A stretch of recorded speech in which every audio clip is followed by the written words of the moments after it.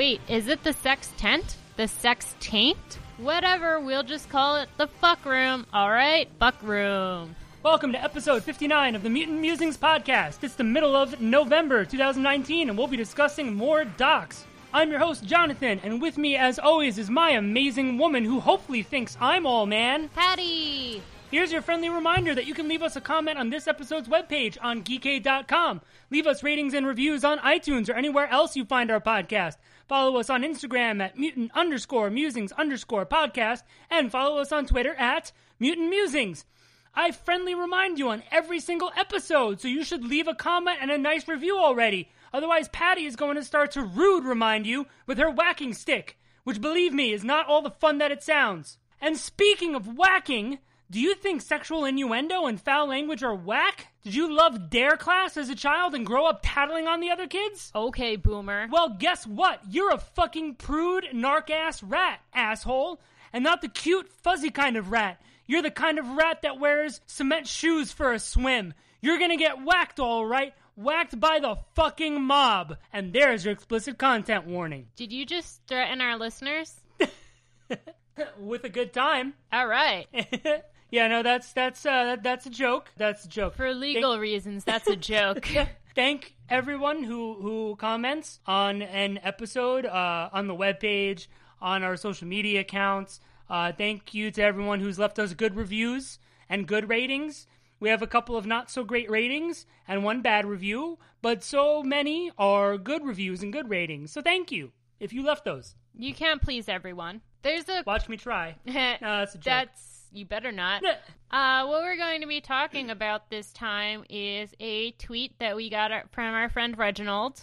Yeah. Reggie. No, I don't know if he likes that. Ricky. Ricky Woody. Whoa. Let's not do that, all right? What? Because people can't do it back. They don't know our real names. You guys think my name is Jonathan?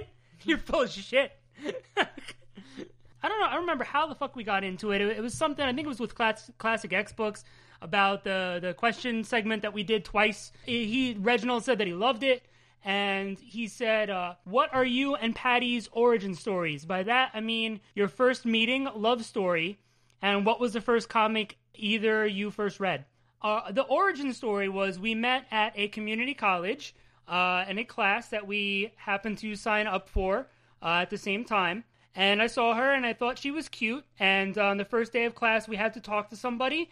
We had to, introduce ourselves to our neighbor or something. And I overheard my neighbor, who was also Patty's neighbor from the other side, say something about, nerdy stuff. And then we were on an introductory forum for the class. And so I said how I'm, a fucking nerd, and I like Super Nintendo and X-Men. And so Patty... I was like, oh my god, those are my favorite things. I hope he's cute.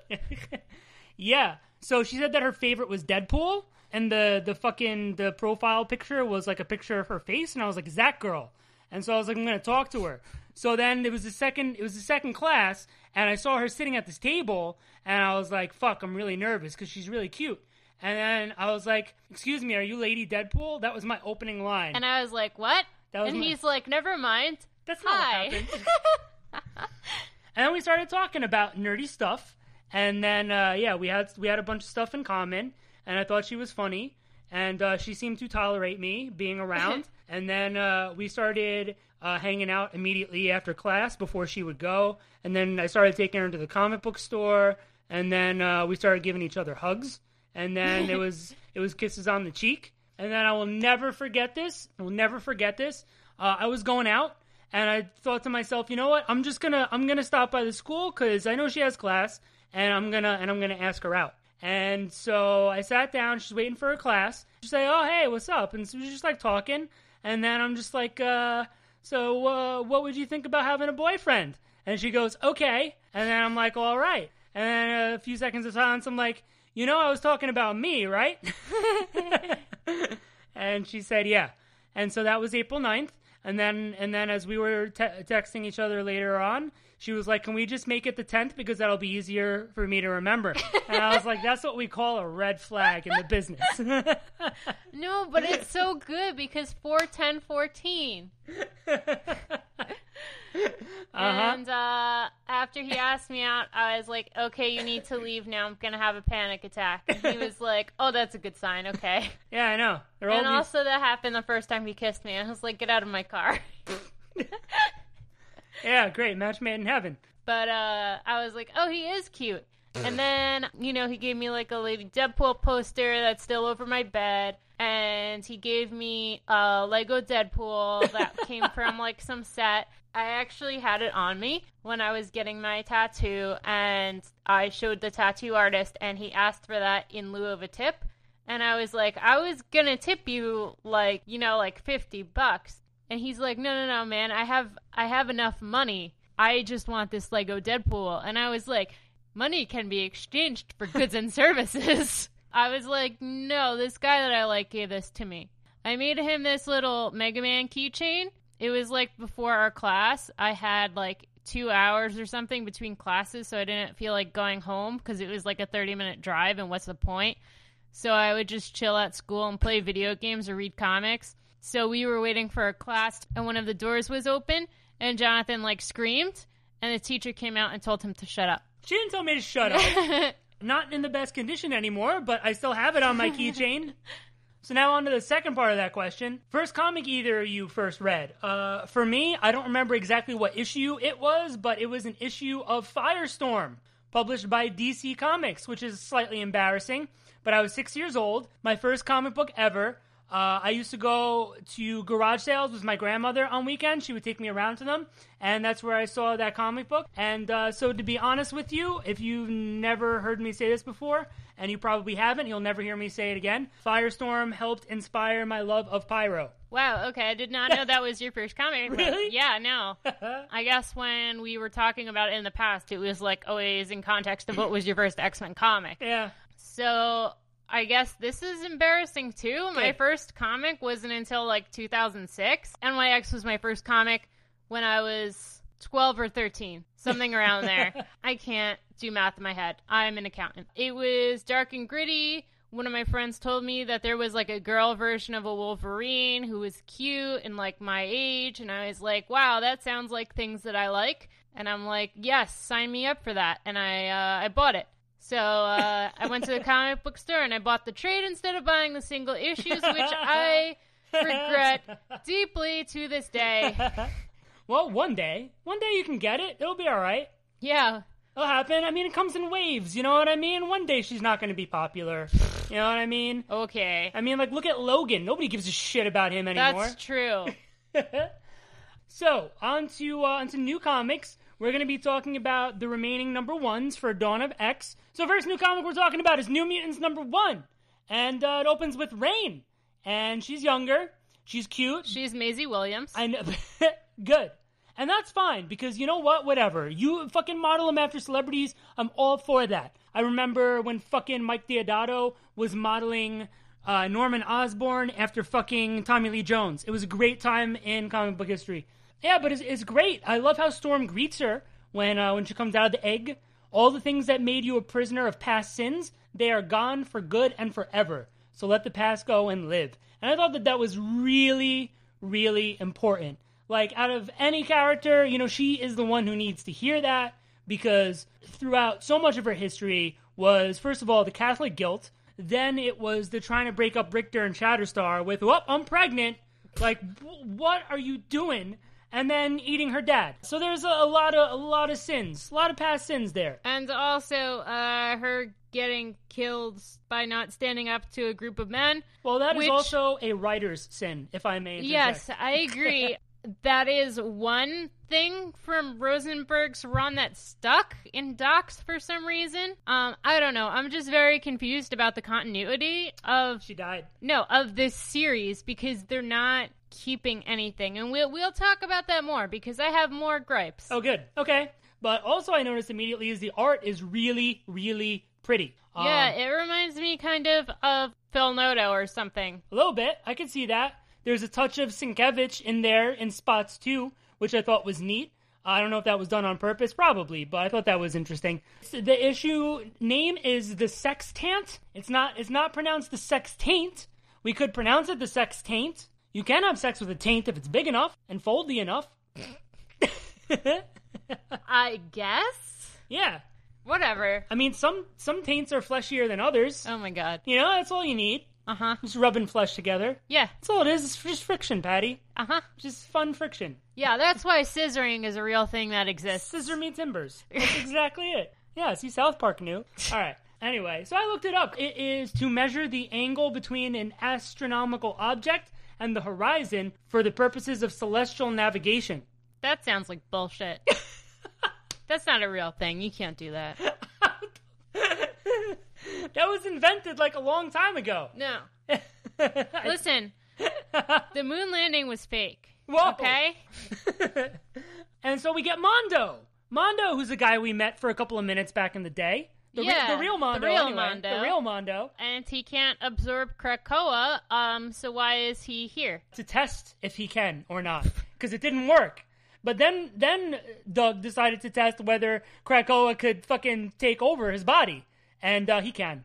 So as fucking Danny and Sunspot are walking around the Academos habitat, there's Maggot with Glob, and that's great. Monet is yelling at her sisters, and they're just penances, so that's a thing we can all do now? Which is one of my aforementioned gripes, because that's not who Penance was or what Penance did. It wasn't that all three of them could turn into Penance. It's weird, and I don't like it. Do they transform into Penance, or are they just Penance now? I think because we didn't see them as humans. I think it's just sort of like inferred, because we saw Monet transform into Penance. So, I mean, I guess we can assume that her little sisters can do that too. But that's what I'm getting from it, that they can all transform into Penance. So there's no more confusion over... No, there's confusion.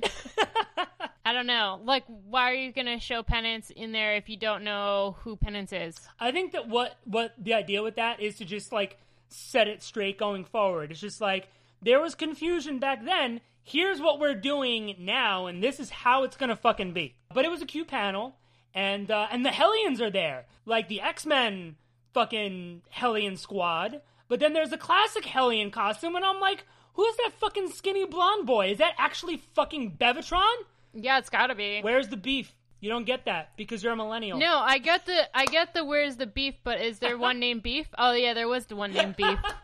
I forgot about that. Right, that's what I'm saying. Where's the beef, Patty? So Patty doesn't even know. I'm really hoping that if this is really going to be an ongoing, they have some kind of arc with the Hellions, because, we've been talking about wanting to see the Hellions back since they originally died, and then they came back in Necrotia, and then they stayed dead. One of my favorite parts of this entire issue was Ilyana and the fucking coffee. Sunspot wanted Ilyana to share some, and she goes, no, it's mine, and it's empty. And then she's like, don't make me cut you. And I thought that was adorable. And she's just like looking at it and like hugging it and has little hearts over her head. Yeah. It's so cute. Yeah. I mean, I identify with that so hard. I don't think I've ever identified with Ilyana Rasputin more in my life. Chambers there, Mondo's there, they're all happy. Bobby and Danny are talking. Danny's like, oh, you're thinking how much better it'd be if Sam were here. And she's like, yeah, he's like, yeah, let's go on a fucking trip. So they catch a ride with the fucking Starjammers, and there was a lot of fun here. That's what I have to say about this issue, is that it was a lot of fun. The dialogue was really funny. It was a little weird in some areas, especially the way Corsair was talking and acting. I get that, like, the kids were a bit of an inconvenience to the Starjammers, and, like, that all kind of came together at the end of the issue, but still they're being a little harsh. Like, when fucking Doug and Mondo go into the fucking Chode's fucking garden, his fucking, like, vegetables start dying. Hey, he was, like, really fucking angry. And then Ilyana and Raza are fucking sparring because there's nothing better to do.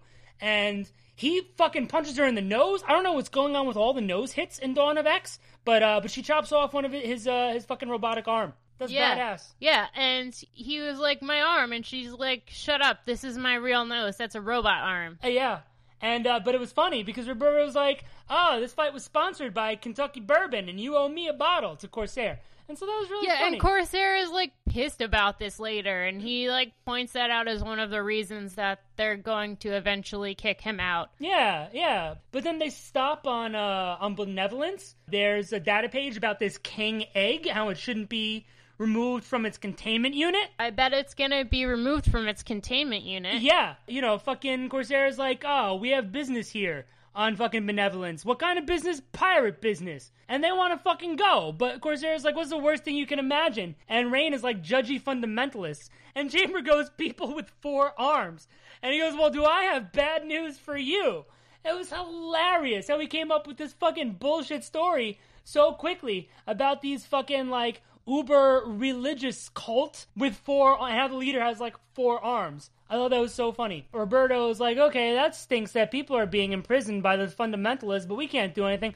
I'm gonna go get the bourbon. And Danny's like, okay, he's gone. Let's go follow the Starjammers. So yeah, so there's the fucking egg. And they go to take the egg. And then a bunch of fucking troops come in. And the Starjammers are there. And they all start fucking fighting. And then they take the fucking egg.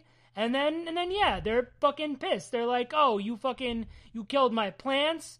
And you chopped off my arm. And Hepzibah's like, I hate kids. Yeah, and Corsair's like, you stole my bourbon. And I was like, you lost it in a fair bet, you bitch. If you don't want to lose your bourbon, don't fucking bet it.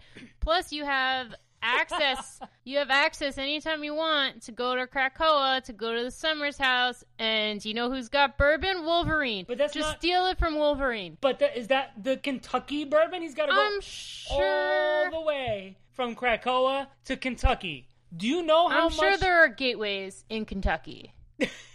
You think so? You think there are lots of people who are mutant friendly in Kentucky? No, they have to, like, it's one of the places the Marauders are going to have to go. Wait, is Kentucky landlocked or is it on the... It's landlocked. I forget if Kentucky or There's Tennessee no is, water. like, on the Patty, coast. There's no water in and out of Kentucky. Okay, never mind. The Marauders can't go to Kentucky. Sorry, Kentucky friends. So yeah, so Roberto guys kicked off the fucking ship. He's stuck with all the New Mutants surrounded by fucking Shi'ar guards. And then there's this fucking sign for have legal troubles, space lawyer. I thought that was hilarious. Yeah, that was funny. This issue was just, fun time, even though the penance thing bugs me. One panel. One panel just really stuck with me. And just that the kids could be so naive to just be like, oh yeah, these are the 2 things that we're afraid of, and just believe that Corsair was like, yep, those 2 things, that's what these people got going on. Yeah, but they went anyway. It didn't fucking matter. Yeah, no, they went because they thought it was a cult that was enslaving and torturing people. But look how nice they were. They were thinking that they were gonna fucking help people. But if Corsair was just like, yeah, we're gonna fucking steal some shit, they would have been like, okay, cool, let's get drunk. Which implies that they're at least 21. I would think that they're all probably right about that age now. Yeah, no, I mean, I thought the art was gorgeous, like I said, and I think that this was a ton of fun. Some of the, like I said, some of the dialogue and the actions from Corsair and the rest of the Starjammers were a little off. I also thought that the dialogue between Roberto and Danny was sort of weird, but still, it was funny. I enjoyed it a lot. I mean, I hope that it continues to be like a fun ride, but I also hope that we get sort of deeper into the characters, like Rain and Karma and Mondo. You know, now that Rain is back and this is supposed to be like, oh, you know, all of her past sins are gone, you know. So is that true, too, for Karma? Yeah, Because are we just forgetting all of that stuff, too? Let's forget half of the things. Yeah, no, and that's true, too. That's true. But I would like to see more of a spotlight on her. And also Mondo, because how well does anybody really know Mondo? Oh, I know Mondo. What? How do you know Mondo? Me and Mondo go way back. To when? To the 90s. What? That was a fake Mondo. That was a piece of Black Tom's stinking genitals. All right, so moving on, next issue we're going to talk about is X-Force number 1. And I did not notice until I got this issue, and, you know, the cover was, like, real big in front of me, that Quire's shirt on the cover has all the first names of Cable's X-Force. Woo. That was genius. Why don't you care? Why don't I you didn't care? notice. This is paying homage to our Lord and Savior, Rob Liefeld. So it opens with this masked fucking cult thing, which reminded me of the Court of Owls, which is a Batman thing. I don't understand the reference. There were these rich people that wore owl masks. Oh. Oh, yeah. I like As rich people do. I like the sound of that. I like Court and owls. Owls are cute, and Court reminds me of like Owl people Court. getting their comeuppance. Patty, does bird law apply to Owl Court? Oh my god, I love it. Jonathan's never even seen that show. I know the fucking meme. Okay, fine.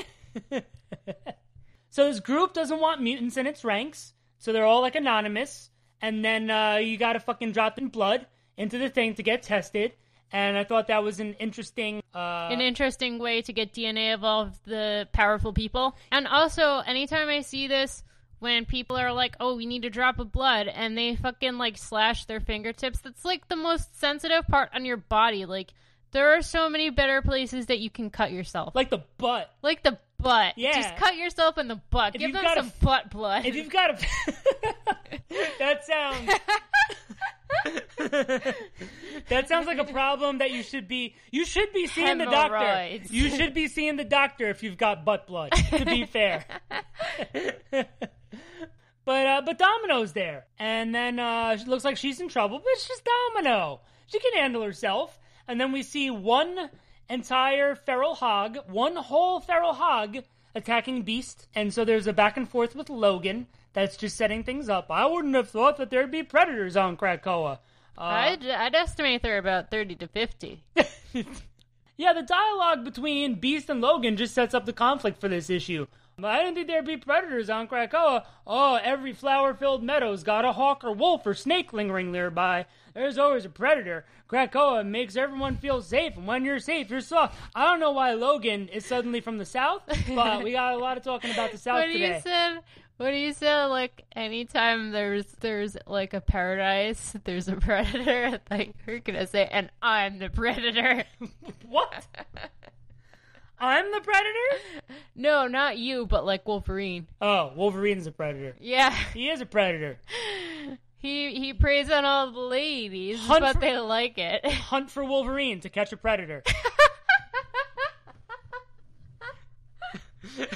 Fucking him, Logan and Beast. Epstein didn't kill himself. Logan and Beast are just talking to each other. All of a sudden, Chris Hansen comes out from behind the bushes. Logan, why don't you take a seat? Logan, just take a seat.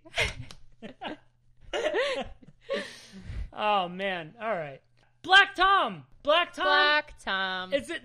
It's a security alarm. I love that. Yeah, he doesn't have to rob banks anymore because now he got a fucking job. And there's a data page about the aquatic detector. There's seaweed and plankton. I love me a good data page. This was a good data page, Patty. No, all of them are fucking stupid. I like some of them. And I know we don't get too into them because, to be honest, like, I don't really hate them like you do, but I'm not, like, fucking all about them. But I do appreciate some of them, and this is one that I appreciated. You know, about, how, like I said, how he's got the aquatic detector, how he's got pollen and spores around the island, and also that air and marine vessels have been diverted 200 miles. I thought that was another interesting little tidbit. But, so he's got, like, his little fucking stick thrown, and he senses a boat coming, and it's the fucking Marauders. They saved those people from Russia. Sunfire's there, but so is Colossus, and Colossus is hurt real bad. And this is one thing I have to say. His leg looked fucked up and gross. The art in this book was really fucking dark and gritty. I liked it for the most part. I did have a couple of issues with some of the way that, like, the characters actually looked here and there, but overall, like, the setting, the colors, it was all really worked for the tone of this book. I didn't even notice that his leg was fucked up. It was or real fucked that Sunfire was there. I just thought he was kind of like sleeping on the boat. So Sunfire's head was in part of one panel. Okay, so that's why I didn't fucking notice it. Yeah, Colossus was trying to arrange for extraction of all the mutants that were being held there against their will. Another thing that I just kind of want to interject is that they've been doing a really good job keeping up continuity going between these different books. Okay, between the books. Okay. Yeah, because... I'll give you that. Because, like, you know, we didn't get X-Force number 1 before we got Marauders, so you'd be like, wait, what is this boat doing? And then we get Marauders and we're like, oh, here's the boat. Why did they release this out of order? Then they reference Xavier dying. Spoilers for the rest of this issue. They reference Xavier dying in Fallen Angels and in X-Men number 2, both which came out after X-Force number 1, where that happened. So what I'm saying, like, these are just minor things, but I feel like in the past, these would have been details that the X-Office could have easily and may have easily just dropped the ball on, and they haven't so far. And then put, like, an asterisk and be like, these events happened before New Mutants #2. They did drop the ball on every other continuity. Patty, forget everything you knew about the X-Men. Well, what about Karma's leg then? Forget about everything you knew Why about does Karma have a mechanical leg? I Why don't remember anything about Karma. Why are you so...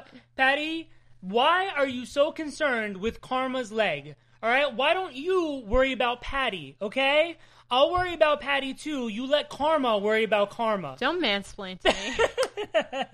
But also, there's another data page about non-treaty nations and how there's an official response to non-treaty nations and an unofficial one. So the official response is, oh, you're our future allies who haven't realized yet the benefits of the agreement. This is a friendly disagreement, like no big deal. Non-treaty unofficial response, back-channel conduits for any Krakoan medicine must be arranged through the Black King of the Hellfire Trading Company, and mutant operative cells are going to work to undermine the current administration. I thought that was hilarious. I thought that was so fucking funny.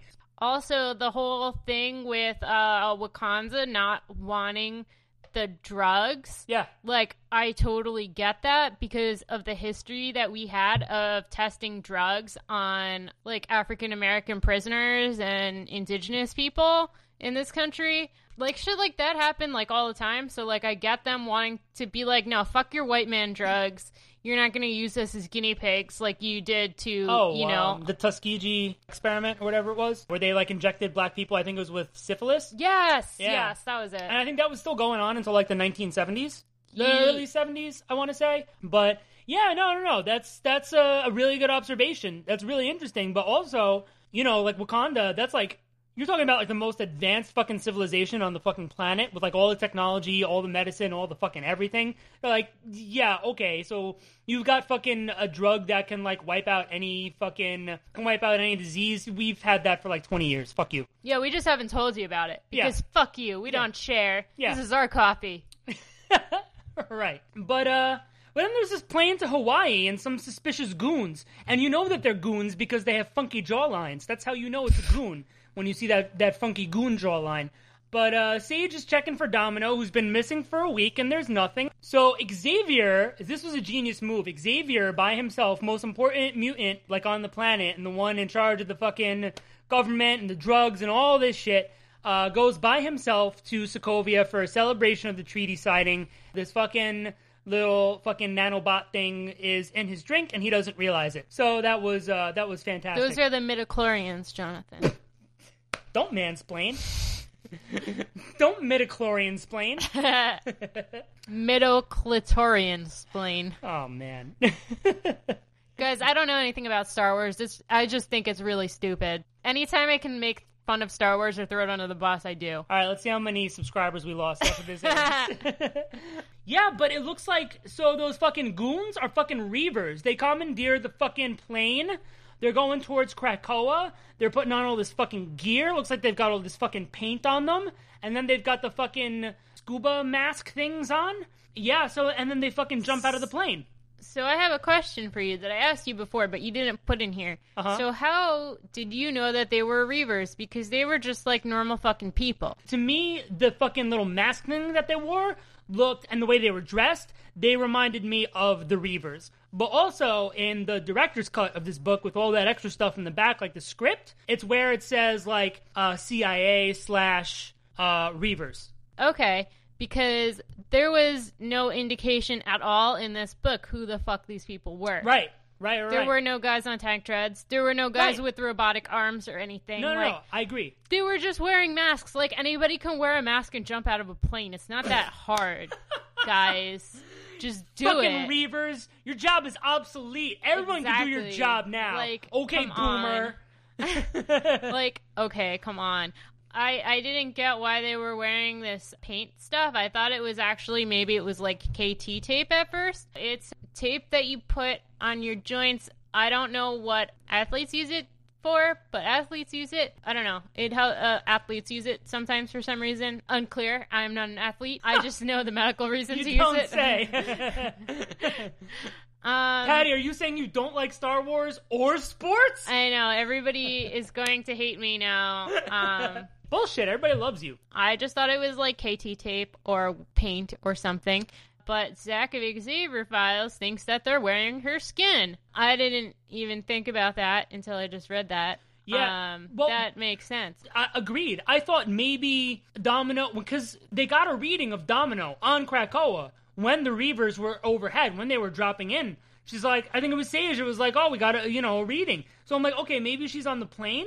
Yeah, maybe... I thought she was with them. I don't know. It was very unclear. I feel like a bunch of things in this book were actually like unclear. I feel like they left too much for readers to kind of figure out by themselves. I don't know. I disagree to an extent with that. I feel like there was probably a little that could have been explained better, but like honestly, this is the only thing that I sort of missed that I think could have been made clear, not just from the writer's perspective, but also from the artist's perspective. And I mostly liked the art in this book, but I feel like that could have been made It's clearer. Not just me. Like, you didn't even know that until you saw somebody else say it, and then you said, oh, yeah, that makes sense. Yeah. But that's not what's supposed to happen when you read a comic. I don't really fault him for all of this, because I feel like this is stuff that can come back and be explained later. You know? Think it's going to be? Yeah, absolutely. Okay. The whole wearing, if they are indeed wearing Domino, that's going to come back later. Absolutely, it's going to come back later. And they're going to say, we're wearing Domino's skin. Something like that. Okay. Somebody's going to make that more explicit than it is now. Even the thing with the Reavers, like, it just didn't make sense to me. Like, who are these people going on the plane? But that's, like, another thing that we're going to find out. Yeah. We don't, like, even though, like, in the director's cut, it said, like, CIA operative or whatever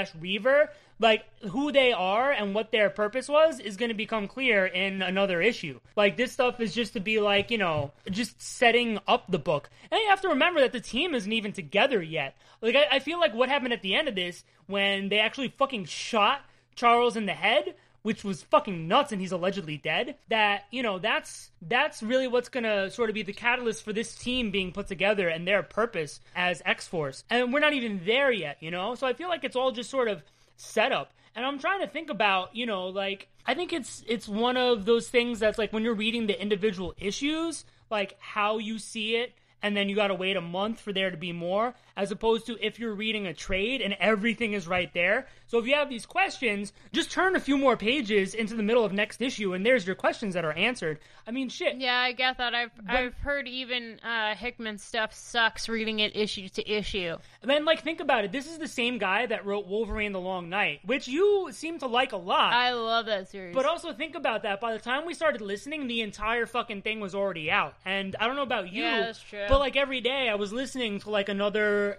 half of an episode. So, you know, like, I feel like this comes with just the territory of now reading this and having to wait a while. Fair. But I thought this got crazy real fucking fast. What I didn't buy, a small issue that I had with this, but I guess it's kind of a major one, is that, you know, Black Tom yells for Charles to fucking run away, you know, when they hit ground, because they shoot this poor mutant woman in the fucking head. Wolverine's fucking going after them, like, it's crazy, but nobody came to Charles' defense. Like, Krakoa couldn't open up and swallow him, like, I'm not even making a joke there, but, like, get him to safety, you know what I mean? To make sure that this man would be okay. That he actually got stopped and froze in front of one of these fucking Reavers and got shot in the head. I don't know. Yeah, no, I agree. That was a big oversight. Yeah. And Jean was, like, being awesome. She's like, fuck, you know, pussyfooting around and being all violent. Nice. Let's fuck shit up. But let's see more of that. And also, the thing with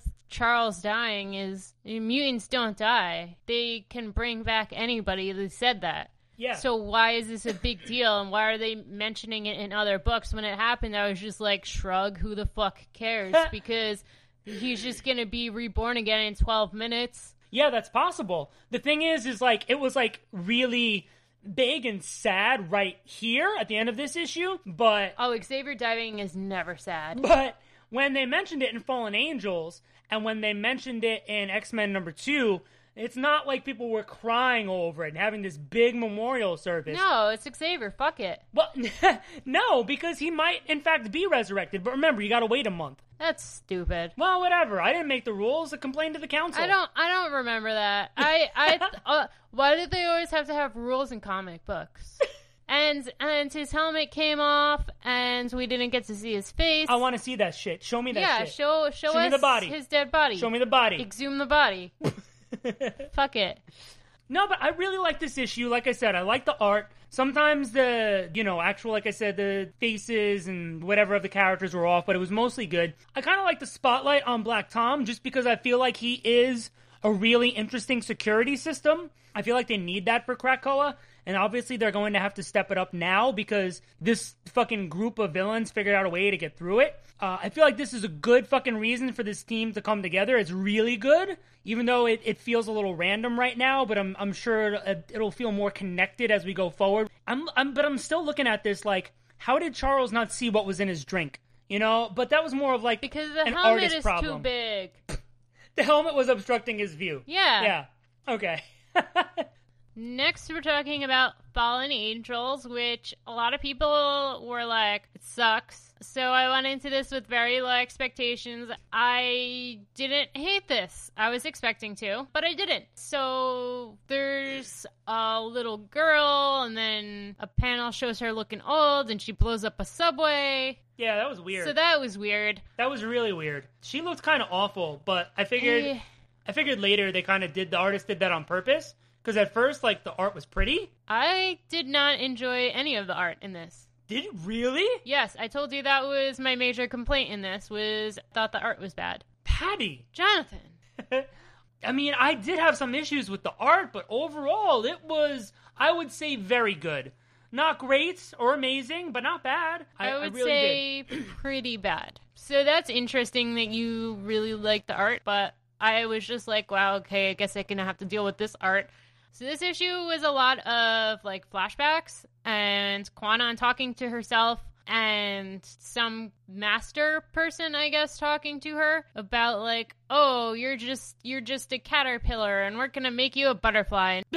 Kwannon is narrating, saying we both earned our mercy, like her name, goddess of mercy. So I thought that was interesting. And actually, Colette on Twitter had a really interesting thread about Kwannon, kind of what the writer is symbolizing in this issue, and I thought it was really interesting. So she is at Saint June 91, and yeah, it was a really interesting thread about legends, and that's kind of what the writer was getting at here.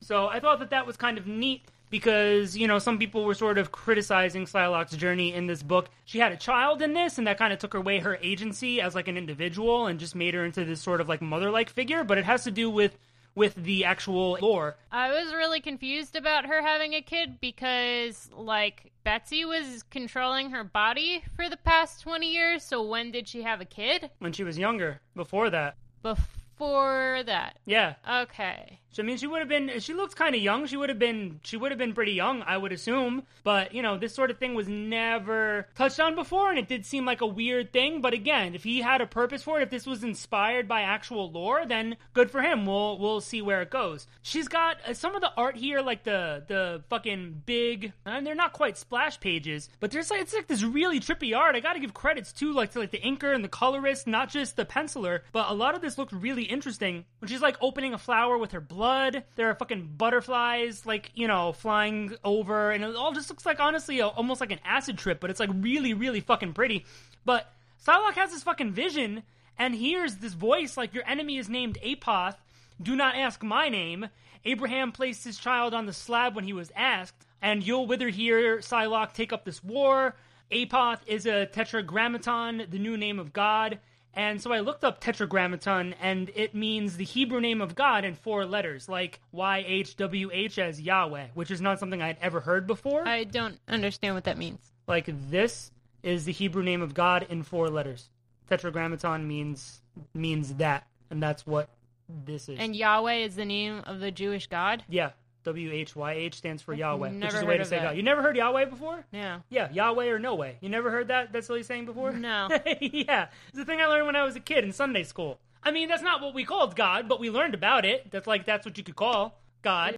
So yeah, but Psylocke kind of buys into this fucking vision that she has, and she goes and talks to Magneto, and Magneto's like, no. She's like, but go talk to Mr. Sinister. And she's like, wait, you just said no, and now you're going to help me break the rules? And Magneto's like, well, in the wake of Xavier's death, I was so upset. So I thought that was funny. So she goes to Sinister, and it's hilarious. It's like, Like, you ask your mom for something, and she's like, go ask your dad. And then you go ask your dad, and your dad's like, go ask your mom. Because Sinister was like, go talk to Magneto. And she's like, I already fucking did that. I mean, this is where I had sort of a complaint about the art. Well, one of my complaints was they were literally just like square boxes on the fucking page. Honestly, if they're just having a conversation, I don't know how you can make it super interesting.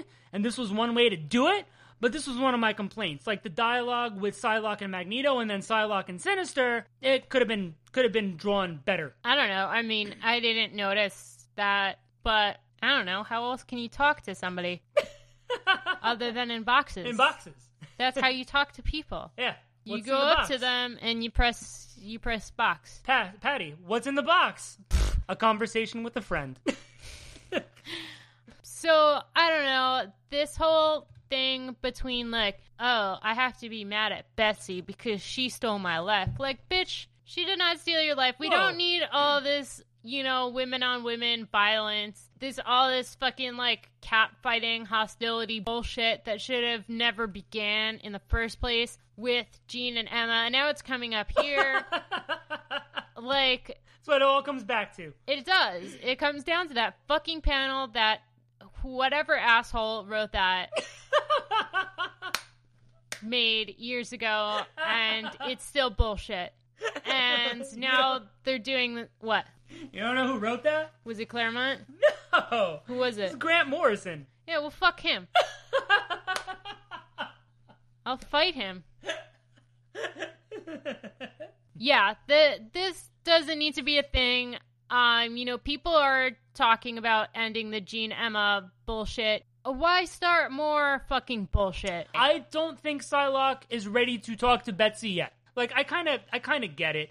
I am sure that the two of them are going to have a conversation. I mean, I see where you're coming from. So yeah, Sinister says, basically don't go alone. And so you cut to X-23 and Cable, and it almost seems like they're flirting a little bit. But then she fucking punches him in the nose. Again, more fucking nose hitting. There's just tons of nose hitting in Doc so far. And this is where it sort of lost me. And I saw that the writer said on Twitter today, Laura saying that she doesn't want to live in Logan's shadow was kind of a throwaway line that he wishes he had changed before it came out. But honestly, it wasn't so much that. It was the way she was talking.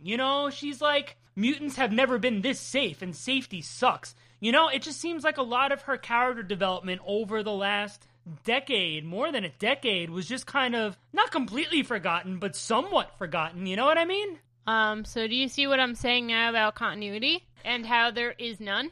No, well, see, I disagree with none, but I... Okay, there is a minutia. Okay, I will say that there is not a plethora to your minutia. I really also really don't want X-23 and Cable to be a thing. Oh, no. Also, I'm certain they're not going to be. Also, because Kid Cable needs to, like, go back and bring back old Cable. Whoa. Just give us old man Cable. That's the guy. That's the guy. Like... I don't know why make Cable young. Sex appeal? Like, yes, I don't know. Literally the reason. But like, he was already fucking ladies. Whatever. And then X-23 is like, I'll go with you to kick some ass, but this guy's not coming. Right. And then Psylocke's like, okay. They were talking to this Japanese lady. She was talking about what Apoth was. Apparently, he was just like a fucking rumor or something. Like, she was trying to get them to believe that it wasn't real. But Overclock is this drug. It's a digital narcotic. So that's when I realized that girl in the beginning was meant to be drawn that way. Junkies want this drug. Little girl with the purple hair has a butterfly on the back of her neck. She had the fucking thing connected to her head. She put it on. That's the fucking Overclock. And so then we find out fucking Kwannon had a kid when she was younger. I loved the art here though. Like, some of the art was iffy in this book. Like, some of the characters' faces and whatever, but like when Psylocke stabs this woman in the head, butterflies fly out. And it's just fucking gorgeous. I absolutely loved it. And by the way, Apoth or Apoth is short for apothecary. It's short for apocalypse. The drug apocalypse. Yeah. Yeah, right. The war on drugs. Yeah, that's what... That always goes so well. And you know who we can thank for that? Reagan. Thanks, Reagan. But yeah, so fucking Psylocke takes Laura to the fucking place she saw in the Japanese lady's mind. And this was weird, a little the dialogue, because Psylocke was like, I have no intention of letting anyone survive here. 2 panels down, don't hurt them. This isn't their fault. I was like, wait, what happened between 2 panels ago and this panel? Maybe it's because there's kids, and she's got a soft spot for kids now that she and the reader know that she has a child. Does she know that she has a child? Do we know that? Did they say that? Do we know that she knows? I don't know if we know that she knows, but we know. So who's Apoth? Apoth is the bad guy. Apoth was inside this... Well, that was going to sound real bad. I was going to say Apoth was inside this little boy. Oh, Jesus. Yeah, but the kids just fall over, and then fucking the one of them starts speaking. He tells Laura and Psylocke to go back to their exile, and then the kid falls over. But anyway, then she goes back to Sinister. She's got Laura and Nathan with her, but she asks Mr. Sinister to keep the team a secret from the fucking council, and in return, she's going to bring back whatever Apoth is for Sinister to play with before she kills him. She says that Laura and Nathan are caterpillars, and she's going to make them butterflies. Okay, listen. Laura is already a fucking butterfly. Nathan is a caterpillar, and he's on a whole nother level. He needs to go to the remedial class. Whoa. The remedial caterpillar class. Maybe he's just a very hungry caterpillar. Aw. You ever read that book? Yeah. I read that book all the time when I was little. Yeah. So, I like this book for the most part. Some of the art was amazing. Especially, like, the colors. Some of the art was weird, and they could have done more with it. I like the spotlight on Psylocke, because she was never a character I cared too much about. And now, before all you Psylocke lovers fucking get mad, I didn't hate her. I never disliked her. She was just, another character. Yeah, she was just kind of there. It was the same way for me. There's a bunch of characters who are popular in, like, X-Men history who I'm not fucking nuts about. She just is one of them that I'm always okay with. And I get her motivation and the potential for her journey here, and I'm excited to see that. I am not sold on Laura at all. Like, if we get more behind her emotions here, maybe I would get it like, oh, I tried this, and at my core, this is kind of who I am, and I need to go do this right now. I need to help this woman track this. She was like, gotta stab people basically, on board. Yeah, so you get what I'm saying. There wasn't enough of that, so I'm not sold on that yet at all. And that was a really big point of contention with me, that I'm not there yet. Maybe Kid Cable, I don't know. I'm iffy about him in both this and X-Men. Again, kind of like Vulcan, although not to that much of a pronounced degree, but like just kind of funny and dumb. I complained about Kid Cable in X-Force, and I was like, this boy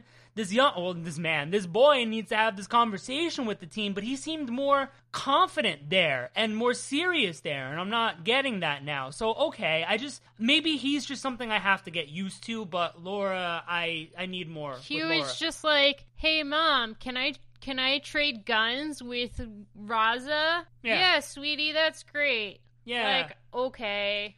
Yeah, it's just, so I don't know what they're doing with him here. I guess he's supposed to be around for levity, but I'm sure Kid Cable will get some badass moments if he's going to be in Fallen Angels going forward. I don't know, maybe I'm just being overcritical, but I liked this issue, Overall, I liked it. Overall, I thought it was pretty decent, like, middle of the road. I think the concept with the, like, digital drug is super interesting. Yeah. And I'm looking forward to see more of that. But, the complaints about Laura and just continuity in general are still there. Yeah. But that's something I've had a problem with in all of these books. There's always something that's wrong. And I don't know if that's intentional. Maybe not. Yeah, but still, overall, I would say that Marauders is still my favorite, and New Mutants is probably in a relatively close second. Yes, I agree. Can you smell what the stinking genitals of Krakoa are cooking? Are they cooking overclock, you junkie? Don't you butterfly away. We'll be right back after the commercial break. Bobby, why is this man bent over with his pants down? He's still doing it. He hasn't even moved. Simon, no, this is John, and he just likes pranking us when he's bored. Oi, Simon, was it? I was just showing Bobby this awesome geeky website, geeky.com. Please pull up your pants. Yeah, look, Geekade.com has articles and podcasts about all these different geeky topics, plus YouTube and Twitch channels. Wow, a podcast about video game music? A series of articles about anime? Wrestling, movies, books. There's something for every kind of geek. Geekade.com sure looks like a treasure trove of content for geeks like us. And speaking of treasure, yar! You'll have to walk the plank if you don't give me your booty. Hey, Simon, follow me and I'll show you the poop deck. Huh? Wait, no, don't look. Ah, it's his ass again. Simon! Check out Geekade.com today. Hey. Hey. Hey. Hey. And we're back. Yeah. Well, you guys were listening to that awesome commercial. We watched an episode of Pose. Yes. Yeah. That's what happened. And I love it now. We just watched the first episode, and then I was informed that there are, in fact, 2 seasons available. So That is correct. I'm excited for that. Yes, my aunt and uncle asked if we wanted to have a weekly Pose night. Jonathan could not go there last weekend because he was feeling under the weather. Yeah. And my uncle has ALS, and one of my family members told me that he couldn't be around people who are sick, and then my uncle was like, no, you can be around me, that's fine, because he's on like a whole bunch of drugs or whatever, so he's fine. I just figured I was never going to see your uncle again with the way my health is. But that'll be cool. I saw a trailer for Pose a while ago. And I was like, oh, this looks interesting. I want to watch it. I had no idea what it was about because I feel like all of the ads that I saw was just of like people dancing with like 80s like house music in the background. And I'm like, what is this show even about? Yeah, so I probably saw like the season 2 trailer or something and just had no fucking idea. But I was like, this is kind of interesting. And then all of a sudden Patty's like, yeah, we watched it. And I'm like, I don't want to watch it. So we watched it. And that kind of reminded me of something that we're about to talk about. I was like, Pose is just like Fallen Angels, but one is gayer and one has more lobsters. Also, they both came out in 87. That was a good year. Perfect. I feel like that's why Pose is set in 1987, because it's supposed to be Fallen Angels. I mean, it wasn't a very good year if, you were gay or trans, apparently. But Reagan was president, so how bad could it have been, Patty? Exactly. And Quicksilver. Quicksilver was in this. Yes, as Quicksilver. As Quicksilver. Yeah. Not some weird, creepy guy who wants to just listen to the radio. Yeah, and work for James Vanderbeek, who works for Trump. Yeah. All I can think about when I see him, because I knew who he was, but I don't remember seeing him in anything. I just think of him from the fucking Kesha video. Where James Vanderbeek? Yeah, where she's like, oh, if it isn't Mr. James Vander Douche II. Oh my god, what? I had no idea that was a thing. It might have been from Blow. I know that song. I love that song. I fucking love that song. I never saw the video, though. I used to play that at work. I used to sing to that song. Can you imagine me singing that song? Yes, I fucking love it's a that good song. So yeah, we're recording this in 2 parts because, well, by the time you guys hear this, it'll be a little while. The weekend will have already passed, but as of this recording, we're going to a convention next weekend, so I figure instead of cutting the episode short like we did a couple of months ago, we would just record it in 2 parts. So we're recording 1 part now, and we're going to record the next part during the week before the convention, and then you guys are going to hear it. So we are going to spotlight Fallen Angels, because Fallen Angels just came out by the time you're hearing this, so I'm sure our discussion about it was great. The future! I know, right? I love the wonders of editing. This is where my tech skills really shine. I can copy sound waves and paste them next to other sound waves, and that is called editing. So Hire me, pay me. No, but we're going to be talking about the Volume 1 of Fallen Angels, which came out in 1987, 8-issue miniseries by Mary Jo Duffy and Kerry Gamble. Well, Kerry Gamble did the art for half of it, and the other half was by Joe Stanton, and I liked Kerry Gamble's art better. I was not a huge fan of the way Stanton drew Sunspot, but for the most part, it was still pretty good. So the whole setup for this series is it's based around Sunspot and the New Mutants, because they're all the fucking New Mutants are playing soccer. Which is the New Mutants version of baseball. I guess they had to differentiate themselves from the X-Men in some way. Yeah. The X-Men are always playing baseball, so they gotta do something else. They got a Brazilian on the team. Yeah, I was gonna say, they got a Brazilian. They have to play soccer. Literally, like, Sunspot's first appearance, he was playing in a fucking soccer game. So, yeah. Hell yeah. But yeah, so they're playing soccer, and Magneto is trying to figure out how he's going to teach these kids. He doesn't really want to deal with it anymore, so he calls Moira McTaggart, and that was good timing because something bad's about to happen. Bobby and Sam collide during the game. Sam, you can see his, like, elbow in Roberto's neck or something. Like, it looked pretty bad, but Roberto gets really pissed and, like, charges up and fucking throws Sam off of him, like, into a fucking tree. And the dude ends up having, like, a concussion. And the rest of the team, they're all really fucking pissed at Roberto. Because they didn't see Sam, elbow him in the throat. Yeah. And they're like, how dare you? And Roberto is acting like a spoiled little brat. He's like, oh, nobody's taking my side. Meh. They all think that I'm a bad guy.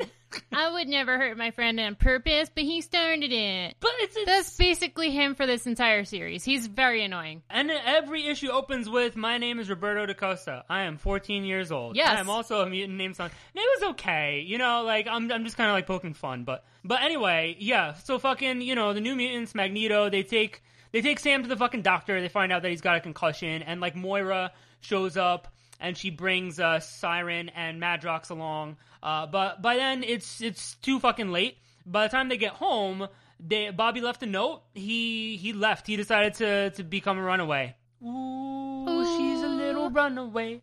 Yeah, I don't know that that's song. That's a song. I can't sing. I can't hit those. But he didn't join the Runaways. I'm not Kesha. He joined the Fallen Angels because the Runaways weren't a thing yet. Yeah, the Runaways weren't born yet. But fucking, he slept on a bench in Port Authority. And I'm like, dude... Good for him. That place is covered in piss. You can't... Exactly. What do you mean good for him? You want him to take a golden shower? That's just wrong on lots of levels. I'm just saying that he is a strong boy. But yeah, that was gross. But he meets this fucking girl who nobody really knows is a girl yet. But clearly Chance was a victim of human trafficking. So you sort of get some sympathy and understand why she's such a hard bitch. And she has to be a hard bitch because she's like fucking living in the streets. She steals some calendars, makes some money, and she's about to get robbed. And fucking Bobby comes to the rescue until his power mysteriously drains.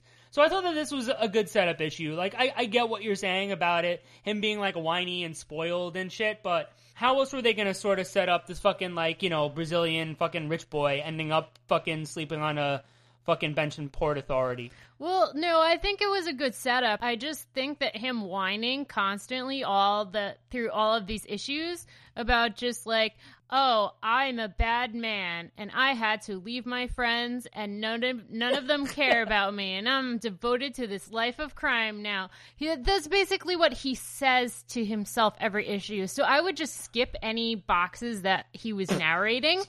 Well, also, okay, but to be fair, Magneto left out his report card that said, like, oh, if it's not for Sam, his best friend, helping him, I fear he might become like his dad. Yeah, and join the Hellfire Club and be a fucking douchebag. Which kills his girlfriend, yeah. Yeah, so... But every issue, come on, get over it. Yeah. And he also said this a lot, like, oh, a DaCosta stealing food? Never. And I'm like, dude, you are broke. You have no money. You're on your own in a strange city. Come on, you're not like Mr. High and Mighty. You have to realize your birthright or whatever doesn't make you, like, better than anybody else. I mean, he kind of, like, was the vehicle to get the reader here, but he wasn't exactly the focus of the story. Even though we got, like, reminders that it was sort of about him and he's the reason why we're here, it was about a lot more than him, in my opinion. Like, he wasn't, like, the fucking breakout star of this book. There were a lot of characters here, and I feel like the writing handled them all very well. The characters who were supposed to be likable were, and the characters who were supposed to be unlikable really fucking were. Speaking of unlikable, we meet Ariel.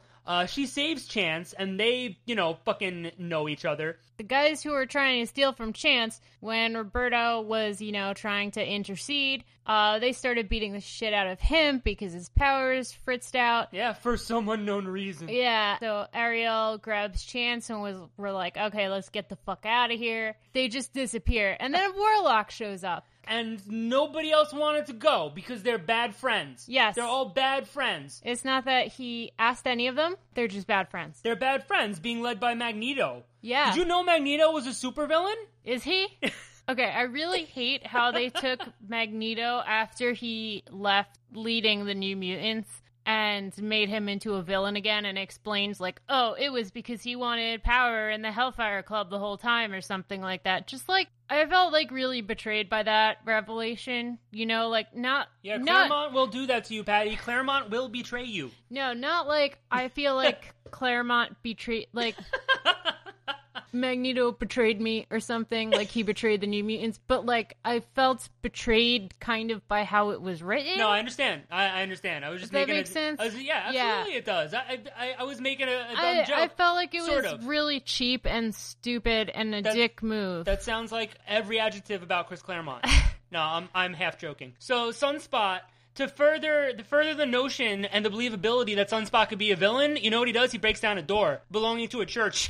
Yeah, because he's like, fuck it, I need money. And I'm a bad guy now, so this is fine. And then he realizes that it's a church, and, you know, the priest is like, oh, can I help you? And he's like, no, I feel bad. Yeah, but then the church is about to get robbed, and then this little boy shows up, and he's talking to a couple of little shadowy figures by his feet.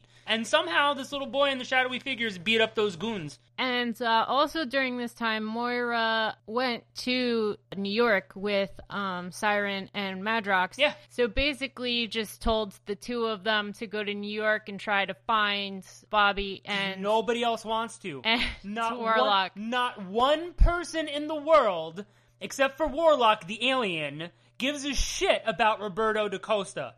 I want everybody to remember that. Nobody cared about Roberto da Costa. So yeah, I think that she said for them to go because they were like teenagers, like the rest of the kids or whatever. And also, it's a lot easier for Madrox to find people, obviously, with his powers. Yeah. So they have a portable Cerebro thing. That was about the size of an actual cell phone in 1987. And so was the case to carry this fucking thing around in.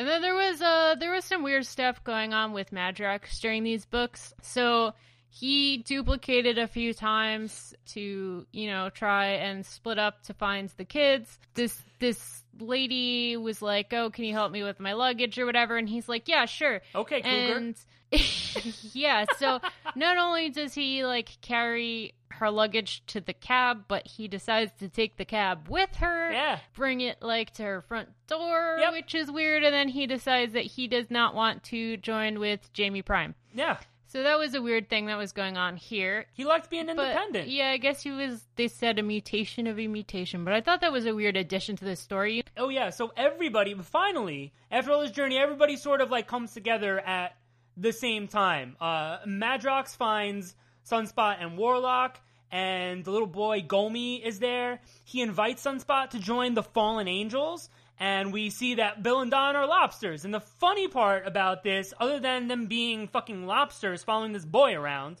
is that Don wanted to go into the seafood restaurant to get something to eat. Yes. And Gomi had to tell him, like, no, you don't do that. In the first episode of Metalocalypse, they were going shopping at a grocery store called Fintrolls, which I remember because it's a band that I like. God. So Pickles was talking to this old lady, and he was like, he picked up a lobster from one of the tanks, and he's like, so you're telling me if I cook this lobster, it's gonna turn red and it's gonna die. That's the most metal thing I've ever heard. High five. It's fucking messed up. Okay, so here's a true story. The actor Edward Furlong, he was the little boy in the second Terminator movie. He got arrested for going into a grocery store and trying to free lobsters. Wow, that sounds like something I would do. Anyway, so Vanisher appears and tries to convince Sunspot that he understands and cares, and Siren sees Vanisher, and Siren knows that Vanisher is a villain, and she starts to attack, and then everybody runs into the door where Ariel and Chance are, and Roberto decides to follow, and Madrox and Siren go in the door, and they're like, what the fuck? It's the fucking restaurant. So where'd they all go? So, you know, this can't be the greatest situation if there's, like, these fucking children, and Vanisher is in charge. Like, this can't be good news. But Roberto goes with them and is fucking separated from Siren and Madrox. Right after they found them. Yeah, right after they found them. But at least they sort of, like, know who he's with now, even if they don't know where he is, or what the fuck just happened. But I have to say that Bill and Don are so adorable. They talk in pictures like Artie does, and it's so cute. Yeah, it is really fucking cute, but just, like, the drawings of them and their personalities. Like, even in, like, they weren't obviously the focus of this book, although they did get a couple of little spotlights here and there, but just the way that the artists drew them, like, they were able to capture, like, cute emotions from them. Like, you could tell just what, like, one of them was happy and his eyes were closed, and it was, like, snap, snap, snap around his claws. So he was, like, purring like a kitten or something.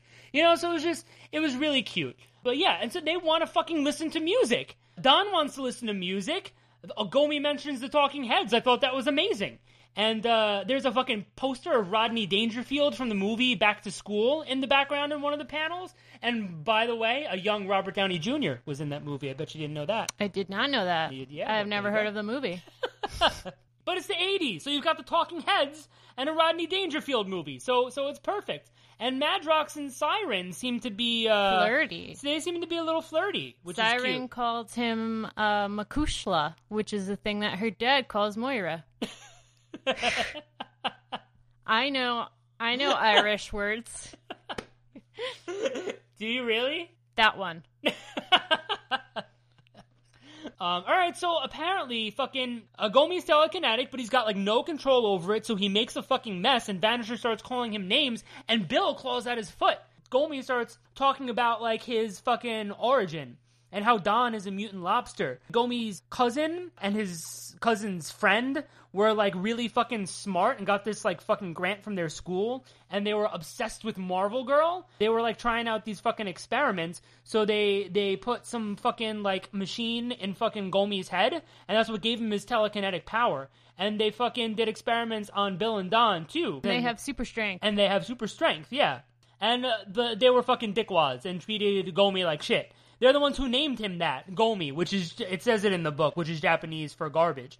So I can relate to the cousin a little bit for, having this major hard-on for Marvel Girl. But I wouldn't have gotten upset about her turning into Phoenix. I don't know. They seem to have gotten too upset about that because she was finally showing her face, and you could tell she was fucking gorgeous, so I don't...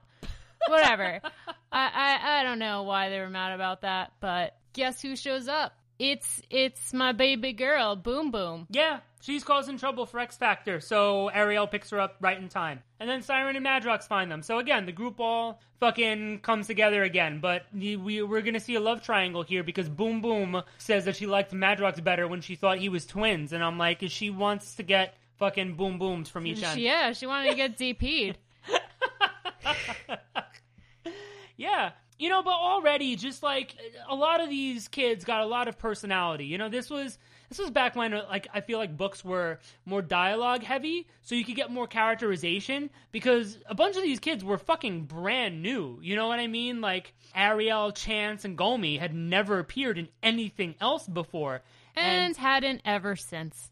Except for Ariel. Yeah, and Gomi, I think, had maybe one appearance or two appearances since. I don't think Chance has had any. Ariel decides to fucking get them all of the Beat Street Club, because there's so many of them now, and it, like, can't fit them all. And all of a sudden, they're in, like, this fucking different world, and there's, like, a fucking dinosaur, and they're all, like, trying to fucking fight it, or, like, run away, and we find out that Ariel is an alien. But along the way, she kind of explains her powers. She said that she's not a mutant. Oh, this is so stupid, though. But that anybody on her home planet can do this. You just have to know physics or whatever. That's the lesson. You just have to, like... You just have to apply yourself, okay? You can open any door. Physics. You can open any door you want in life. All you have to do is apply yourself. That was the message under Reagan, everybody. Yeah, so her power is that she can think of any other door, and any door she opens in front of her will take her to that doorway. She's Lady Doorman. Yeah, she's Lady Doorman, basically, before Doorman became a thing. Was Man Doorman. Yes. Also, Ariel was one of Kitty's original codenames. Yes. She went by for, like, 2 issues. Yes, and obviously Vanisher is a fucking douchebag. But so this was an interesting twist on Ariel, too, and I don't think it had been explained yet. I don't think it was explained until, like, the very end of this series, that she had this power of fucking persuasion, and that actually did make her a mutant. Because there was one panel where she was sitting down, and Vanisher, like, said something about her sitting there, and she was like, oh, because you wanted me to sit here so you could sit on that box. And he's like, I guess you're right. Like, Vanisher, he wasn't, like, overtly villainous in this series, but he was just a complete... kind of like a pussy and very out for himself. He was such a douchebag, but, like, he wouldn't have been okay with that. So you could kind of see that here, that something more was going on with her. Same thing with Chance.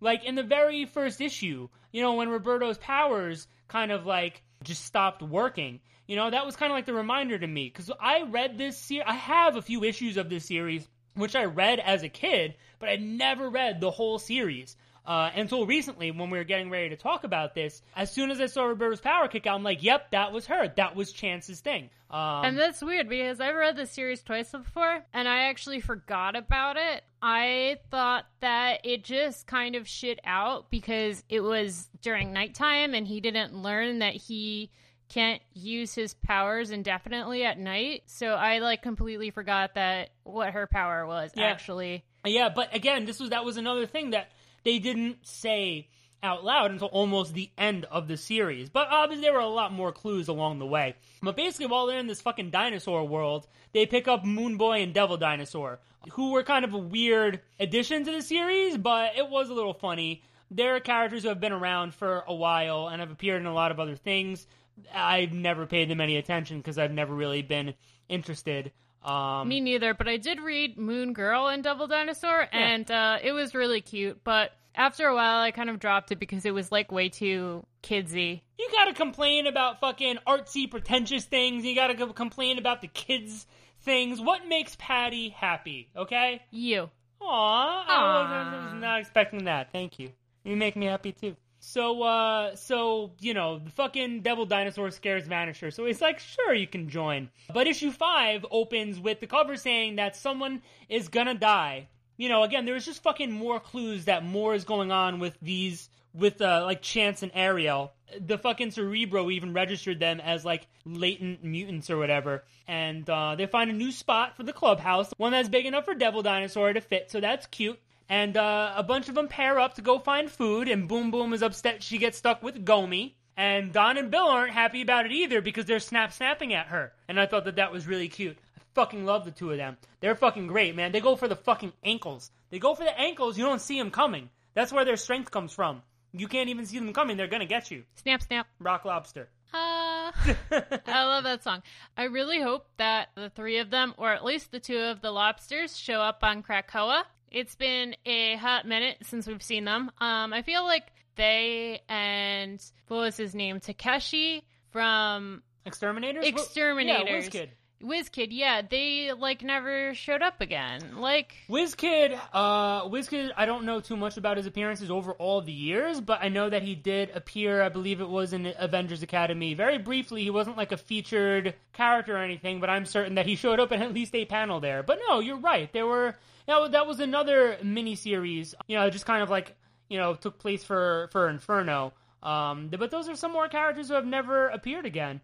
There are, and now, I don't want to get off on too much of a tangent, but now that, literally, you would think that now every mutant should be alive that has died. How many more characters there are now for writers to choose for, like, their books and choose to fucking feature in something? There's a possibility that if any character died, they could be back, but now there are so many mutants. What are the chances that fucking WizKid is going to show up somewhere? What are the chances that, spoilers, fucking Don is the one who dies in this issue because Devil Dinosaur accidentally steps on him? Technically, since he's a mutant, he should be resurrected and on Krakoa. Are we going to be fucking seeing him swimming in the water? I hope so. I hope so too. This is so cute. That would be wonderful. Oh, but Bill isn't a mutant. So, if he dies, that's it. Yeah, no, that's just same thing with Gomi. Gomi's not a mutant either. But yeah, it was really sad. It was an accident at the end of the issue, but Devil Dinosaur accidentally stepped on Don and killed him. And so they have like a fucking, like a little funeral for him. And what amazed me, and it just really speaks to Gomi's character, like the dude is, he's just kind of like, people just step all over him. What I thought was amazing was how he was able to forgive Devil Dinosaur so easily. And it's not like he was wrong. He was saying that Devil Dinosaur felt probably worse than anybody else felt about it. So I thought kind of like good for him to be able to be so forgiving. Yeah, and, Bobby was like, oh, you know, Devil Dinosaur and I are like the same, but the difference is like it's worse because he actually killed someone. But Roberto ran is the difference. Devil Dinosaur came right back with all of them and was like willing to take responsibility, and Roberto just fucking ran from everybody. Yeah, no, I agree. This is something that is just gonna be off the comics for a sec. So when Warlock got to New York, he was like hungry, and he asked Bobby if he could eat some garbage, and Bobby's like, yeah, sure. Just imagine how much better the world would be if Warlock was real and could just like consume all of our garbage, and we didn't have that fucking Patty, trash island. that's why we have oceans, okay? That is literally why we have oceans. Oh my god. They are so deep.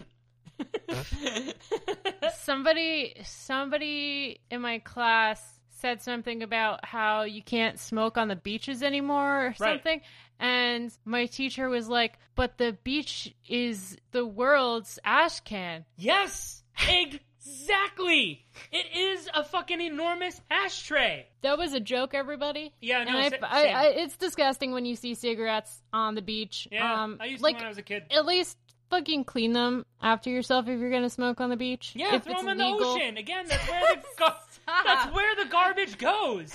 No, think about it, Patty. Right? If we're running out of space for people, then if we have trash islands, we can put people on those islands. Okay? They can live there. Okay, we should make a list of what people belong on Trash Island. Like, can't go anywhere else. Only Interesting. okay, so if you think What about would Ronald Reagan have said? So if you think about it, Napoleon was exiled to an island. Yeah, he swam. Napoleon was a little shit. So somebody who's little or maybe has small hands. Whoa! I know we are not super popular, but there is a possibility that somebody who works for the FBI is listening to us. And is afraid that we are going to exile Napoleon to a trash island? I don't know. I feel like there are a lot of people who have small hands. All right. So everybody's powers are going fucking haywire. They're either not working or they're working too well. Yeah. Ariel convinces everyone that someone must just be fucking with them. So let's run away and go to my home planet. Coconut Grove. Coconut Grove. Which looks just like the extreme 1980s. Oh my god, it looks like so much fun. I would have loved a makeover there. And Patty. Also, what? They looked ridiculous. I loved it. They all looked like they were wearing shoulder pads. They it was had the 80s. shoulder pads like 2 feet high. I loved their it. Hair was awful. No, it was so good. I loved Boom Boom's hair. They gave her, All right, she looked cute. They gave her, was it not an undercut, but a side cut? I forget what that's called. Super Karen. It's called the Super Karen. She was so cute. She was, but they did it to Chance. And she did not like it. Chance, Chance was, oh man, I wanted to like her. Like, they wrote these characters really effectively. Chance had almost no redeeming qualities at all. She fucking, ditched Sunspot to be fucking eaten by this dinosaur, which, obviously didn't happen. But she was just, always willing to fucking ditch everybody. And we're, kind of learning, nobody else had known at this point, but Ariel is fucking gathering all of these mutants to deliver to the people on her home planet. Chance knew. And Chance is in on it. So you know that she's a shitty person and always giving everybody shit. But finally, she gets hers. Fucking finally, she gets hers. She looks all scared and sad and vulnerable, looking like, your stereotypical fucking 80s woman. And Roberto starts giving her shit about it, and she gets upset. And Warlock says something to Roberto, and he's like, oh, it's nothing of concern to us, Warlock. Just feminine weakness. And she looks so pissed, but, she doesn't know what to say. The dialogue, the shit that he gives her, listen, I'm not about fucking talking down to women. I am not. But, this was such believable Roberto dialogue, and at that moment, it was perfect for him to say to her after all the shit she had been giving him throughout this series. And he even says that she's cute when she's angry or afraid. And I was like, oh my God. No. He didn't actually say that. He said he was thinking about saying it. Then Boom Boom in for the rescue. Boom Boom, the real fucking feminist icon over here. She's like, don't worry, girls. I'll get him. So she, like, smacks him on the ass and tells him, like, he looks great or whatever. And, of course, he believes her because, you know... He's full of himself. He's full of himself. Obviously, she stuck a fucking bomb on his ass. And it explodes. And there was this fantastic line. I thought you had to be at least 18 to worry about the draft. And he looks down, and the entire back of his pants are missing. That was and hilarious. His fucking ass is out. And, but, like, everybody gets this weird fucking makeover. Even Bill got huge glasses. It was super fucking cute. But, eventually, the Coconut Grove goons that are there, they've got, like, guns. They're dressed like soldiers. They go after the fallen angels, capture all of them. They have, like, hit an evolutionary wall. And so that's why Ariel's getting these mutants for them so they can, like, unlock the secrets that mutants have to, like, evolve. But then it's, there's where it's explicitly revealed that her persuasion is how she's a mutant, so they fucking contain her too. Yeah, and I'm like, good. The Coconut Grove guys overheard somebody telling her that she registered as a mutant, but in some way, I feel like I kind of liked her. Even though, she was kind of the villain in this, I just thought that she was, like, really cute, and I liked her personality. And then the final issue of this series opens with Bill. He is a lobster with a mission. He's got super crustacean strength. He's got the, what is it? The fucking, the Spider-Man thing. With great power comes great responsibility? He has the proportional strength of a lobster. Because he is a lobster! Yes, exactly.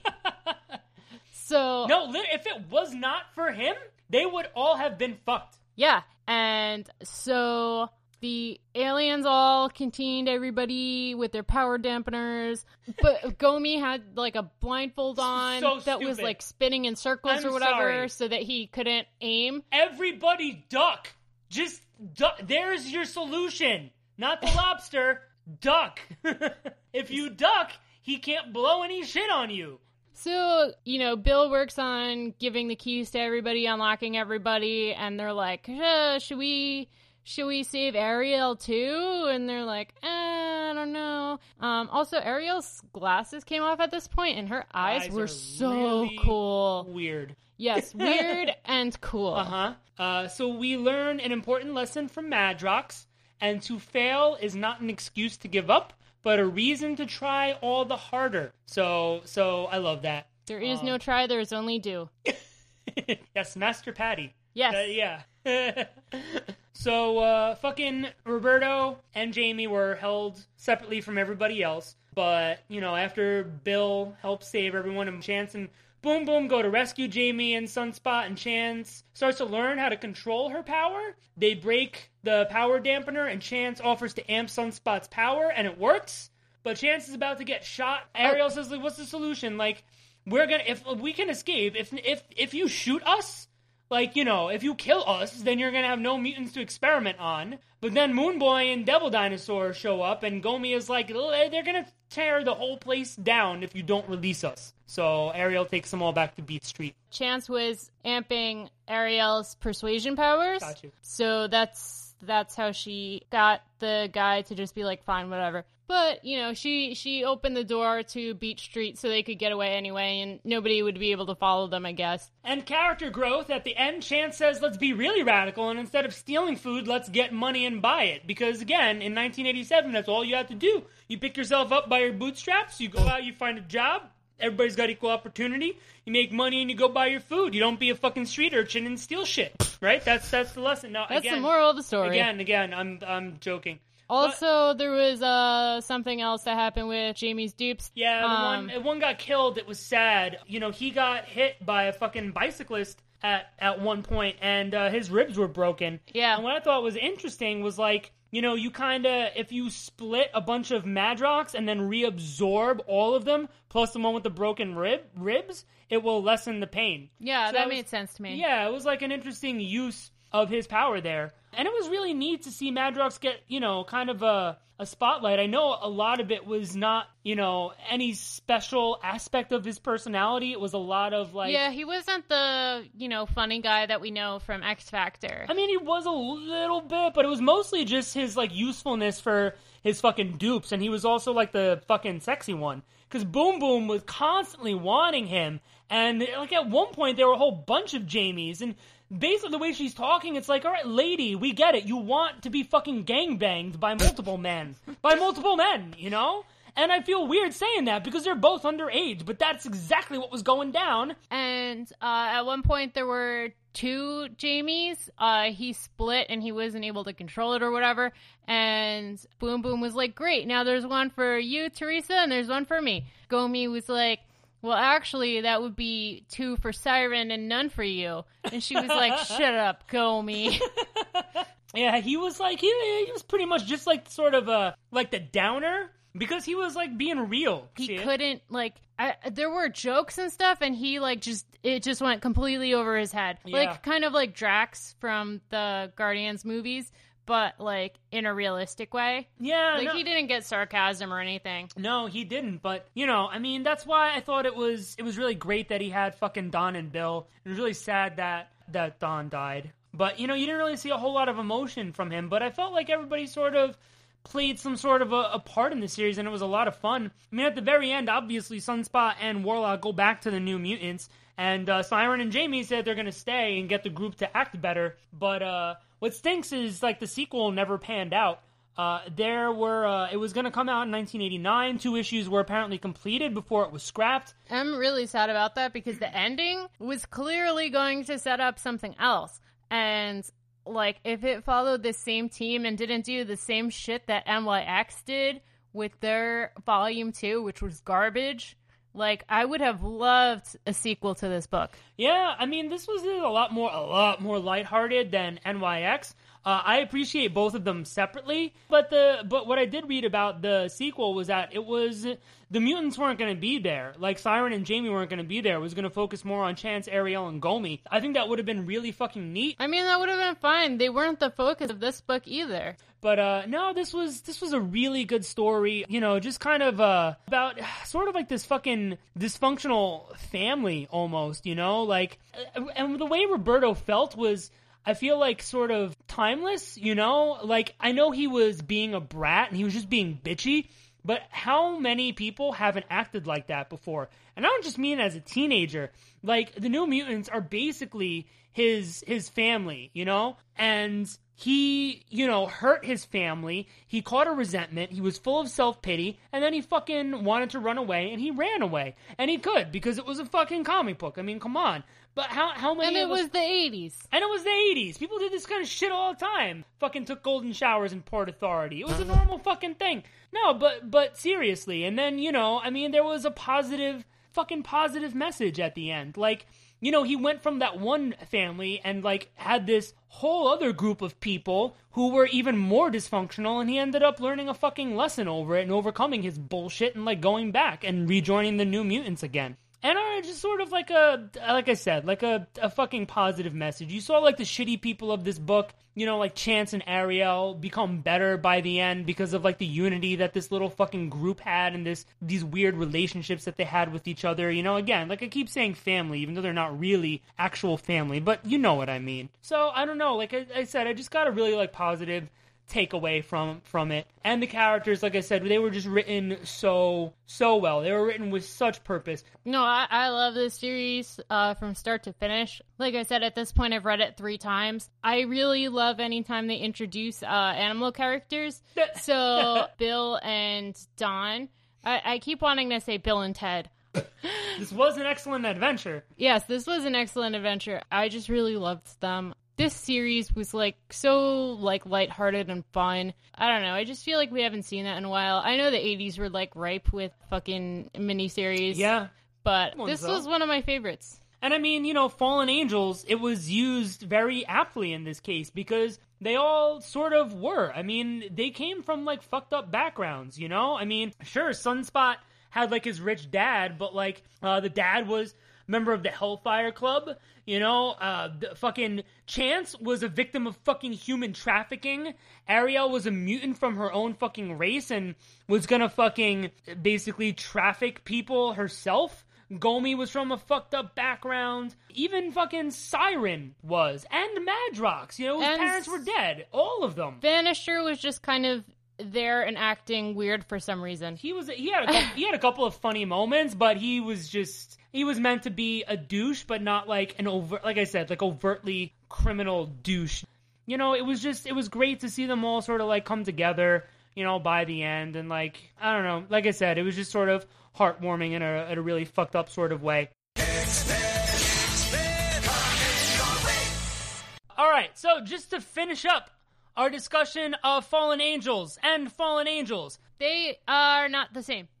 At all. They are not even same. A little bit. Not even a little bit. I guess I was looking for... I was sort of hoping for a little bit more of a connection, sort of, I guess, in spirit, between the original series and the new comic, but there really isn't. You know, like, Roberto kind of left because he was mad, because he hurt his team, and his team was hurt by him, and that's not really what happened here, and I kind of thought that some of these characters in the new Fallen Angels are going to be more hurt by maybe what was going on Krakoa or something. Yeah, or they, like, disagreed with policies, or throwing Sabretooth underground, or, you know, having Sinister and Apocalypse have, like, equal say to, like, Xavier and Magneto. Whoa here, lady. Who's got the real problems now? Or you know, like, any logical thing, but it's just, like, me bored, me want to stab.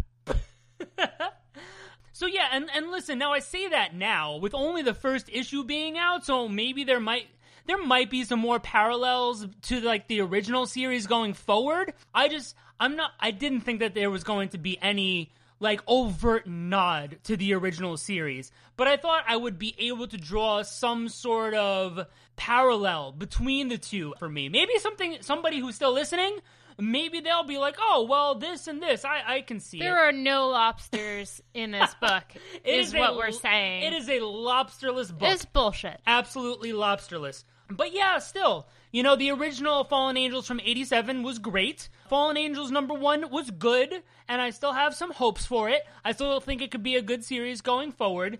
But for those of you interested, because we recorded this kind of like out of order, but I did a little bit more digging, and it wasn't even that much more digging that I had to do to find out a little bit more about the planned sequel for Fallen Angels, and it's kind of an interesting read. It's from Comic Book Resources, who, you know, I don't go out of my way to look at, and this article is from fucking 9 years ago, so it shows how much I know, but it'll show you some of the artwork from it, and the actual plan, and why the sequel to Fallen Angels was supposed to come out in 1989, why it fell through, and it was an interesting read. Maybe there's even more information out there that I don't know about, but, you know, I'm going to post a link in the description, so if you want to check it out, you know, you can kind of scroll through some of it, because some of it's just fucking recap, so if you've already read the series... And just give us the TLDR version. Okay, so the short version is that the writer was like kind of like making like a hodgepodge. It was kind of like dark and like comedy and at the same time, and they didn't like that, so they decided to fire them. The artists said that they weren't going to stay with a new writer because of solidarity. Yeah, so that was neat. That's kind of sad though that, you know, we didn't get a sequel because it was set up for a sequel, sure. Obviously. All in all, I enjoyed 1987 Fallen Angels more than 2019 Fallen Angels, but only one issue is out so far, so, I mean, it's not really a fair fight. So that'll do it for this episode of Mutant Musings. Thanks for joining us, and don't forget to leave us a comment on Geekade.com, leave us ratings and reviews on iTunes or anywhere else you find our podcast, follow us on Instagram at mutant_musings_podcast, and on Twitter at Mutant Musings. What did you think of Fallen Angels? And what did you think of Fallen Angels? Join us for a new episode in 2 weeks, and until then... Don was right. Snap, snap.